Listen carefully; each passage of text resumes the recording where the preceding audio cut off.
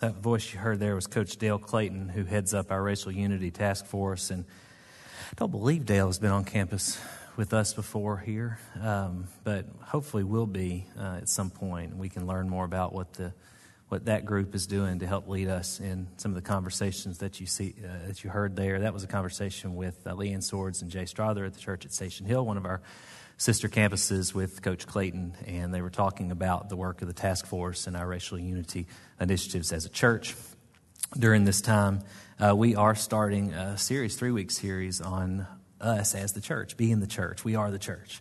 And what we just got to hear Susan proclaim is such good evidence of that. I'm so grateful for that testimony and all that is going on, because the ways we continue to be the hands and feet of Jesus in light of whatever is going on in our world, and it's been tougher over the last few months in some ways, but we have found creative ways to do just that, our food pantry being a prime example of that. And it sure does make it a lot easier to ask you to remember how to give, which we have a slide for that, how we can give, which is through text message or online, or the good old-fashioned way of mailing in a check. But it makes it so much easier for us to ask people to participate in giving their resources as well as their time and energy when we are excited about what God is doing and the opportunities that God is giving us to connect with, yes, our immediate community and people that we are not only influencing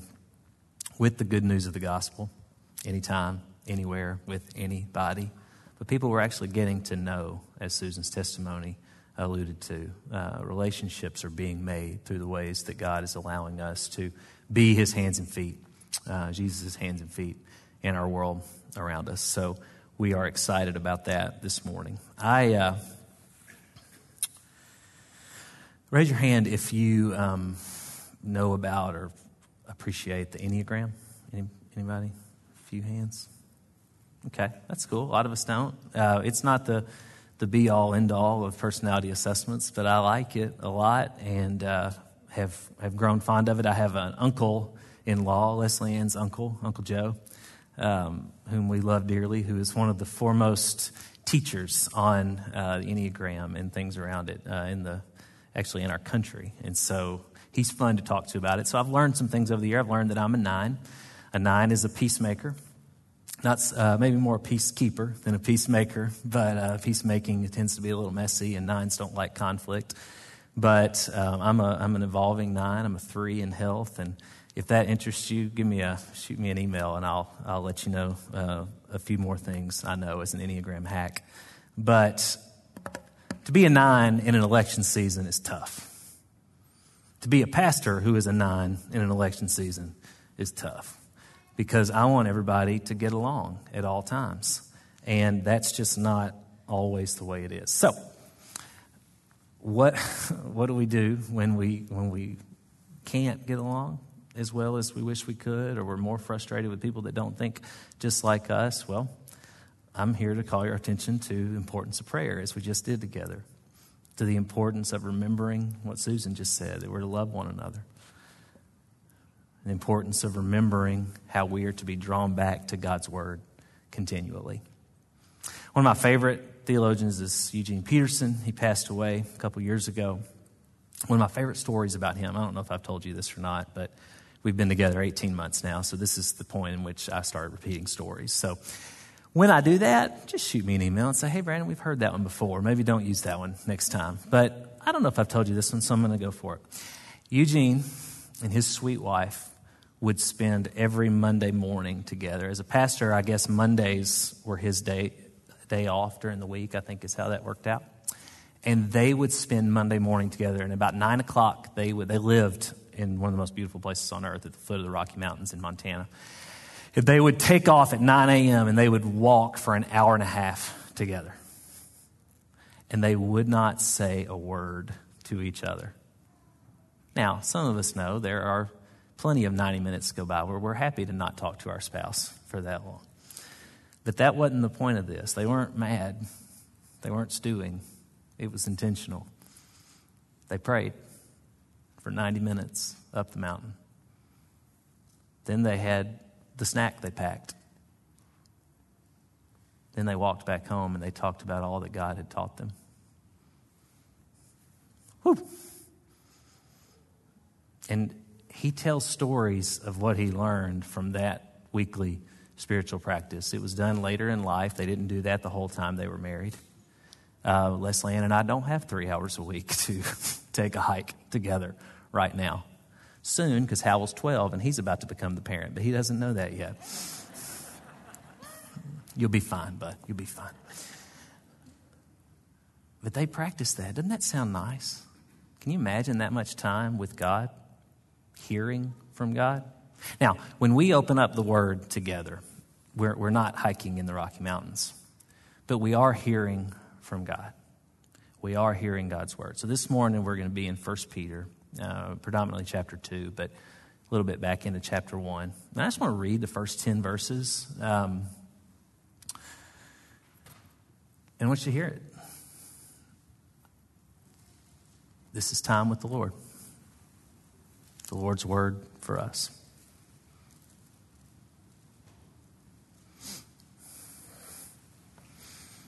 Chapter 2.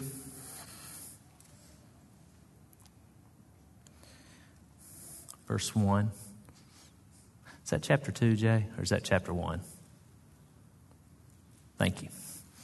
Thought it was chapter 1. Seemed like a greeting. My Bible, y'all, is sitting in my living room. So I've got this app.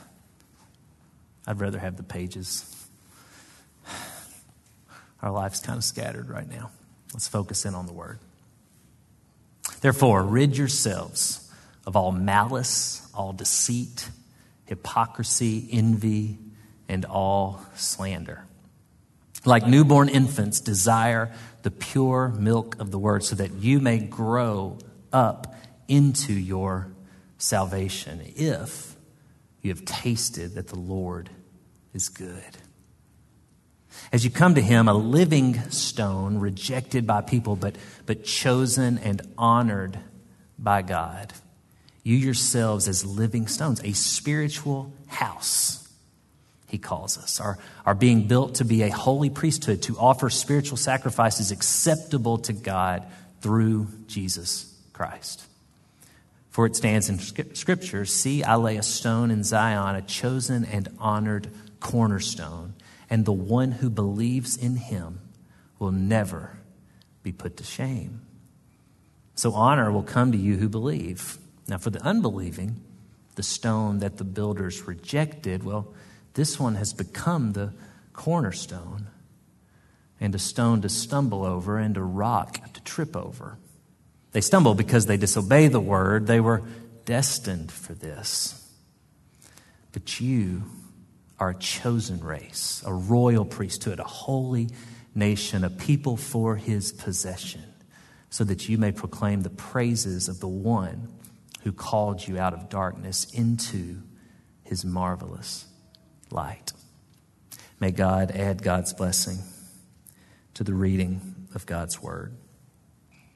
Now, I want to go back with you to chapter 1, verses 22 and 23 to set the context for this a little bit. Because what Peter is doing here in chapter 2 is talking very specifically about what the church is to be, who we are as a chosen race, as God's dearly beloved, God's possession. But in chapter 1, Peter set the stage for how we are able to be that. Do you know how? Because Jesus.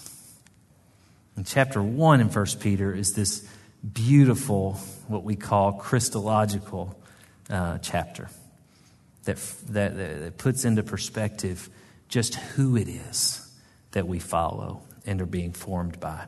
Verse 22 says, in chapter 1, since you have purified yourselves, everything's plural, speaking to the church, since you purified yourselves by your obedience to the truth, so that you show sincere brotherly love for each other. We just sang that, such a perfect song, that Christy Knuckles song, Oksana. So that you show sincere brotherly love for each other. From a pure heart, love one another constantly. Because you've been born again. Not of perishable seed, but of imperishable. Through the living and enduring word of God.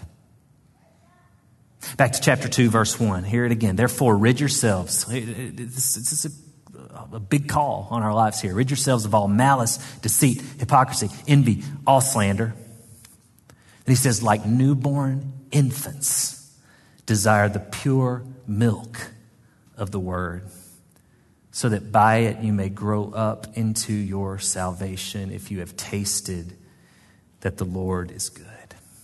Love one another constantly, the text says. And that's a good word for us this week, and any week for that matter. And we do it, the text says, because we have been born again. Born again in our belief in Jesus as the Word of God, as God's Son, as our Savior. And we should desire Jesus. We should desire God's Word. John 1 teaches us that God's Word is really Jesus. And then it comes alive in Scripture and comes to us that we can read about God's Word in these pages. What a blessing that is.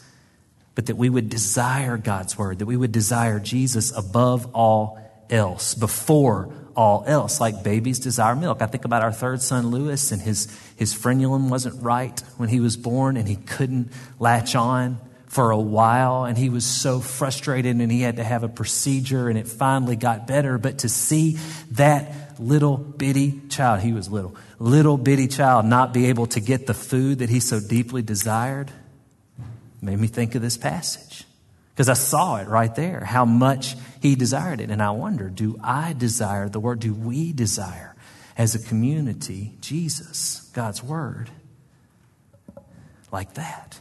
Like Peter is calling us to here, so that we may become who we are to become. So our community will become the community it's supposed to become. That's what growing into salvation, in verse 2, like newborn infants, desire the milk, the pure milk of the Word, so that by it you may grow up into your salvation. That's what growing up into salvation means. Becoming who we're supposed to become. All right, so I watched a show this week called The Queen's Gambit on Netflix. Really fantastic, actually. And I'm not a chess player. I actually have never learned to play. I think I would love it, but my boys have started to, they know how to play. And so I was drawn. This is about a chess player, this young girl. And the lead actor, I'm not giving it away, no spoilers here, but early on in the show, she develops a dependency for tranquilizers. It was actually in her foster home back in the early 60s. And I don't know if this was I've not ever read this about history, but these children were given these tranquilizers in this foster home. And the way the show portrayed it, it was as if it was just a means to keep them under control. But with her, it developed a dependency pretty quickly in her that runs throughout the show. And that brings to mind, as we're talking about the church, this is an aside, but I read about a sister church in our community, not a part of our 8 campuses this morning, that is actually displaying the pictures of all 350 foster children in the state of Tennessee who are without a home this morning. And they're having a morning devoted to foster care and all that, and adoption and all that's around that. And that's just so moving. It was to me when I read about that, because this is a time when we could very easily be swept up into, everything that's going on in our country and be totally singularly focused on that. But they're turning their attention to a need that is ever present and not going away. And in this show, it was a house full of girls who were all orphans. And she quickly became dependent on these tranquilizers. Now, as we know, prescribed correctly, Ativan or Valium or the like can be restorative for someone. But they must be used per the doctor's recommendations. And it got me thinking about one of Leslie Ann. My wife's a nursing instructor at Vanderbilt, and she has all these students. And there was a student from a few years ago, I remember Leslie Ann telling me about, who had come from another part of the country. Anyway, she was talking to Leslie Ann about a lot of the patients they were seeing in the hospital here. And so often the patients in our hospitals here are so sick. Obviously, they're in the hospital, but a ton of their challenge comes from how they eat, leading to having a hard time being healthy. And she was seeing person after person whose diets were very poor, separate from whatever their condition happened to be, their illness. which at least played some role in their not being well. And she was commenting about what she was learning through nursing school about the importance of food. Specifically, food is our first medicine. And this is true about the things we put in our bodies, about medicines. Food is medicine. Now, in light of this, my family, Leslie Ann and I say our family, we haven't gotten our kids in on it yet, but we've tried this thing called Whole30 a couple of times. Maybe you've heard of it. 30 days, all whole foods. No sugar, no dairy, no legumes, no grains. So it takes away pretty much 95% of everything I was consuming for 30 days. Not forever. It's not designed to be forever. It's designed to be sort of a reset to try to train our bodies to understand what it is that might make us not feel well when we remove it or when we, as we're consuming it. I got to tell you, it was really hard, especially at the outset. Day 4 or 5, man, my head was spinning, literally spinning. I was finding myself holding the jar of peanut butter in the kitchen, wondering if anyone would catch me taking a big spoonful. My body was literally detoxifying. But at the same time, I got to tell you, I felt better. Like my whole body, digestion, the way I was sleeping, all of it, I just felt so much better. And I remember feeling better than I've ever felt. And it was weird. At the same time, I wanted to eat a whole box of Snickers bars. But I also felt so clean, so rested, so strong. And as we kept eating whole foods and not eating junk, we began to desire the junk less. And we kept feeling better and better. In a sense, we were growing into ourselves, who we were really supposed to be as eaters. I know it sounds silly, but it was undeniable that the food we were eating was healing us, making us more whole. Now, the goal of Whole30 is not to end our relationship with junk food forever. That wouldn't be any fun. I'm not advocating for a world with far fewer Snickers bars. I'm advocating for a worldview that understands and lives out what our text tells us today, that the Lord tastes even better than any kind of candy. That the metaphor of babies desiring spiritual milk in the way that they do be what our chief desire is for, God's Word. Now, Peter continues his explanation of what the church is to look like in verse 4. He said, as you come to him, a living stone, rejected by people but chosen and honored by God. You yourselves as living stones, a spiritual house, are being built to be a holy priesthood, to offer spiritual sacrifices acceptable to God through Jesus Christ. So Peter calls Jesus the living stone. And he calls us living stones as well. Did you catch that? Now, there are plenty of stones throughout the swath of the narrative of Scripture. Plenty of stories that mention stones. One of my favorites is in Genesis 28. You may remember Jacob was traveling from Beersheba toward Haran, and it took more than a day to get there, and so he went to sleep along the way. There was no Best Western or Hampton Inn along the way, so he slept on the side of the road, and he took a what for his pillow? He took a stone. You remember that?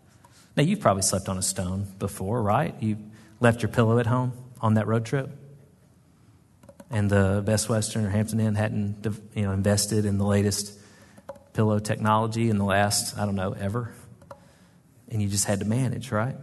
And maybe the discomfort, if you're anything like me, the not having your own pillow, it kind of makes us able to remember our dreams a little more. Do you ever have that experience, like when you're in an odd place? And well, Jacob had that experience right here. This is when he dreamed about the big old ladder that stretched all the way to heaven. And when climbed up it, he got to chat with God, the creator, or maybe since we're talking about living stones, we'll say the master builder, God. And God told Jacob how much God was going to bless Jacob and his family. This mirrored the promise God gave to Abraham earlier in Genesis. God said, know that I am with you and I will keep you wherever you go. So Jacob woke up energized and he blessed that stone and he left it there as an altar to God. Now that is an important stone, but not as important as the stone that Peter's talking about. That's the stone of all stones, the the stone, that stone is the stone that Jacob's stone is foreshadowing, I believe.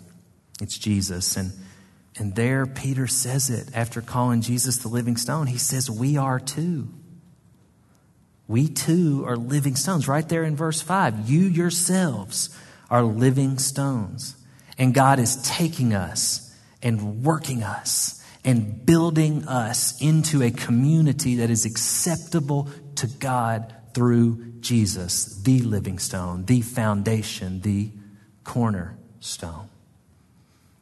Is this confusing? I hope not. I know I went pretty quickly from eating the right foods to sleeping at a Best Western badly to Jesus being the living stone, allowing God to make us into a spiritual house of living stones pretty quickly. But that progression is exactly what Peter is laying out here.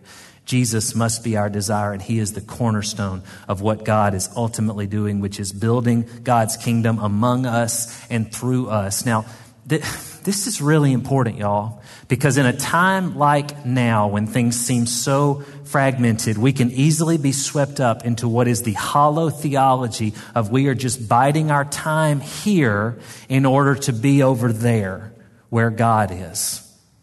But if we take seriously what God said to Jacob and what I believe God is saying to us in the whole Jesus story, in what God has done and is doing through Jesus, we are not people who are supposed to be over there. The sweet by and by is how I learned it as a kid. Nothing wrong with that. Heaven is going to be wonderful, but it's not where we're supposed to be right now. We're here. We are citizens of another kingdom, Philippians 3 teaches us, specifically called to live in this world. Anywhere, anytime, with anybody. Being built up, growing up into our salvation, becoming exactly who God is calling us to be, being built into this spiritual house. Know that I am with you and will keep you wherever you go, is what God said to Jacob. Now, the story, there is a story of 3 bricklayers that you may have heard. It's a very popular story. You can find it, about 6,000 different variations of it on the internet. So I'm not, breaking ground by telling you this story, but I love this story. It's a multifaceted parable with many variations, but it's rooted in an authentic story. And it caught my attention because it's rooted in the time that Christopher Wren, famous architect, lived in England, and specifically around the time in 1666 in the Great London Fire. You history buffs will remember. And it was during this time that the world's most famous architect, Christopher Wren, was commissioned to rebuild St. Paul's Cathedral. Maybe you've been to St. Paul's Cathedral. Leslie Ann and I went a couple of years ago. We actually got to attend Evensong there, and it was an amazing experience to do that with the people of God, but also do it within the confines of Wren's incredible architecture. This is truly an incredible cathedral. And one day during the reconstruction, around 1671, Wren was on site and he observed 3 bricklayers on a scaffold. One was crouched and one was standing, and one was standing quite tall, working very hard and fast. And to the first bricklayer, Wren asked the question, "What are you doing?" To which the bricklayer replied, "I'm a bricklayer. I'm working hard laying bricks to feed my family." The second bricklayer responded to the same question, "Well, I'm a builder. I'm building a wall." But the third bricklayer, the most productive of the 3, when asked the question, "What are you doing?" he replied with a gleam in his eye. And he said, "I'm a cathedral builder. I'm building a great cathedral to the Almighty." Now, one of my favorite applications of this diverse parable, this parable that has many applications, is that one must understand the mission of one's organization. And if we are going to be the church that God is calling us to be, growing up into our salvation as Peter understood we are called to do, we have to understand the mission of the church. The third builder understood it. And we must constantly evaluate as a church whether or not we are living as those who understand the church's mission. I love how Eugene Peterson talked about the church and about Jesus. He said you can't have one without the other.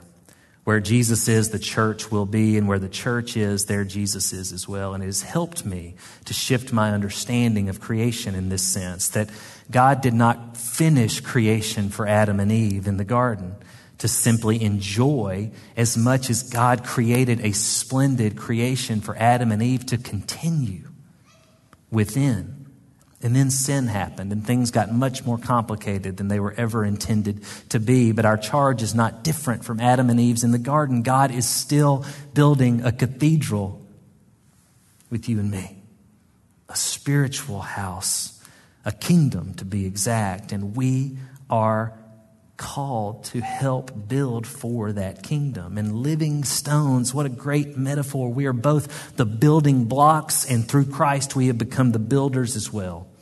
We are building for a cathedral, a kingdom to be exact. And yes, God is ultimately going to finish it, but we've been set apart to participate.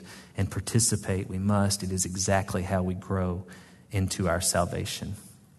As I finish, let's look at verse 9 again together, because this is how this plays out. You are a chosen race, a royal priesthood, a holy nation, a people for his possession, so that you may proclaim the praises of the one who called you out of darkness into his marvelous light. The church is special. We're special. Now, I know we're not perfect. Maybe we've come to believe we aren't special. We've got a lot of bad PR out there. But we have to take Peter's words to heart here. We have to take God's words to Jacob in Genesis 28 to heart. We have to take seriously who we are called to be.